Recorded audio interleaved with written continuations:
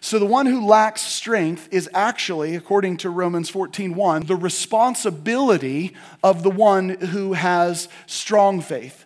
And I would say that the opposite is true in this way, that the one who has strong faith is the concern of the one who has weak faith. That is, that they should look to them, they should listen to them, they should understand what it is that they have to say. Paul confirms this idea that we need to be for the weak or that we need to care for the weak. He writes to the Galatians that fulfilling the law of Christ is actually manifest when we, quote, bear one another's burdens. So we're to be obedient. Amen, church?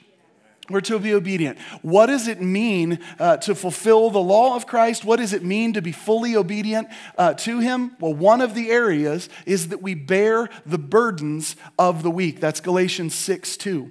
Again, a most familiar passage among Christians is Proverbs 27:17, which communicates the exact same principle to care for the weak. Iron sharpens iron, so one man sharpens the other. Scripture is replete with this idea, church. Over and over, we're told that we need to provide for those who are weak, that we actually need each other. Can I get an amen on that one? We need each other. This idea does, the idea of keeping or caring for the weak and being concerned with the strong and listening to them actually provides the death knell, as I see it, for the idea of Lone Ranger Christianity. We talked this morning in Barney's Barney's teaching this morning, that you can worship God anywhere. How many of you know that? You can worship God anywhere. In the New Testament, we didn't transition from the Old Testament to the New Testament by way of building or structure as the temple of God. We went from a temple made by human hands to a temple made by God's hands, which is actually you and I.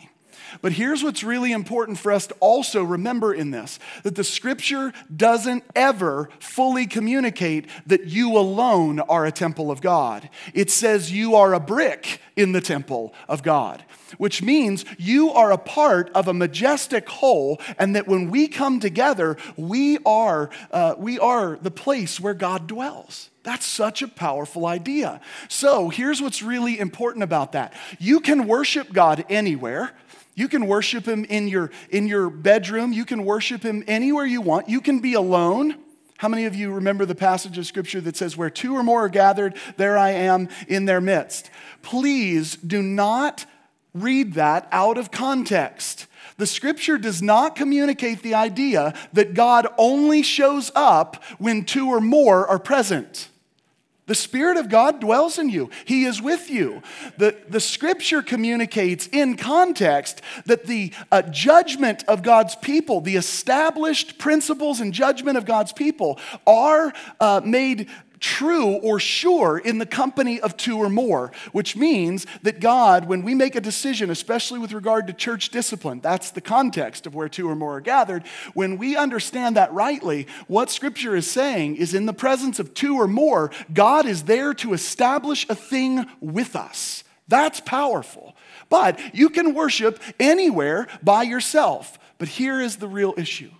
The real issue is that the church has taken that to an extreme and said, I don't need you. I don't need you.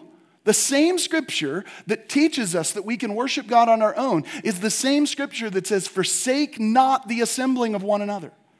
Church, we cannot do this on our own. It does not matter what you think. You cannot do this on your own. And there is a significant difference between a church structure. I'm not trying to defend a position here. I just want you to understand something. There is a significant difference between a church structure that has governance and has leadership and has headship and your small group. Did you know that? There is a difference in those things. The Scripture communicates very clearly what a church consists of.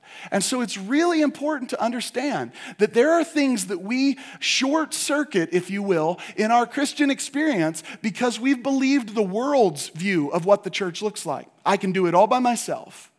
You can't. You can't. When you fall into a pit and you need somebody to lift you out, please tell me again that you can do it on your own.